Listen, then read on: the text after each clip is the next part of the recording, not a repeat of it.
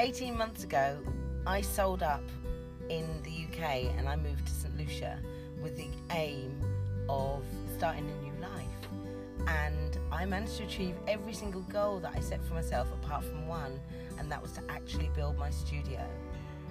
I'm a potter, by the way, in case I hadn't mentioned. I make pottery, and I'm trying to build a studio to make my pottery in.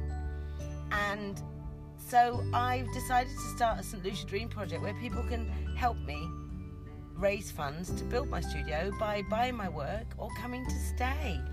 If you want to know more, listen to my project update, listen to my project podcast, because the podcast tells you all you want to know about the project and you can keep updated along the way. So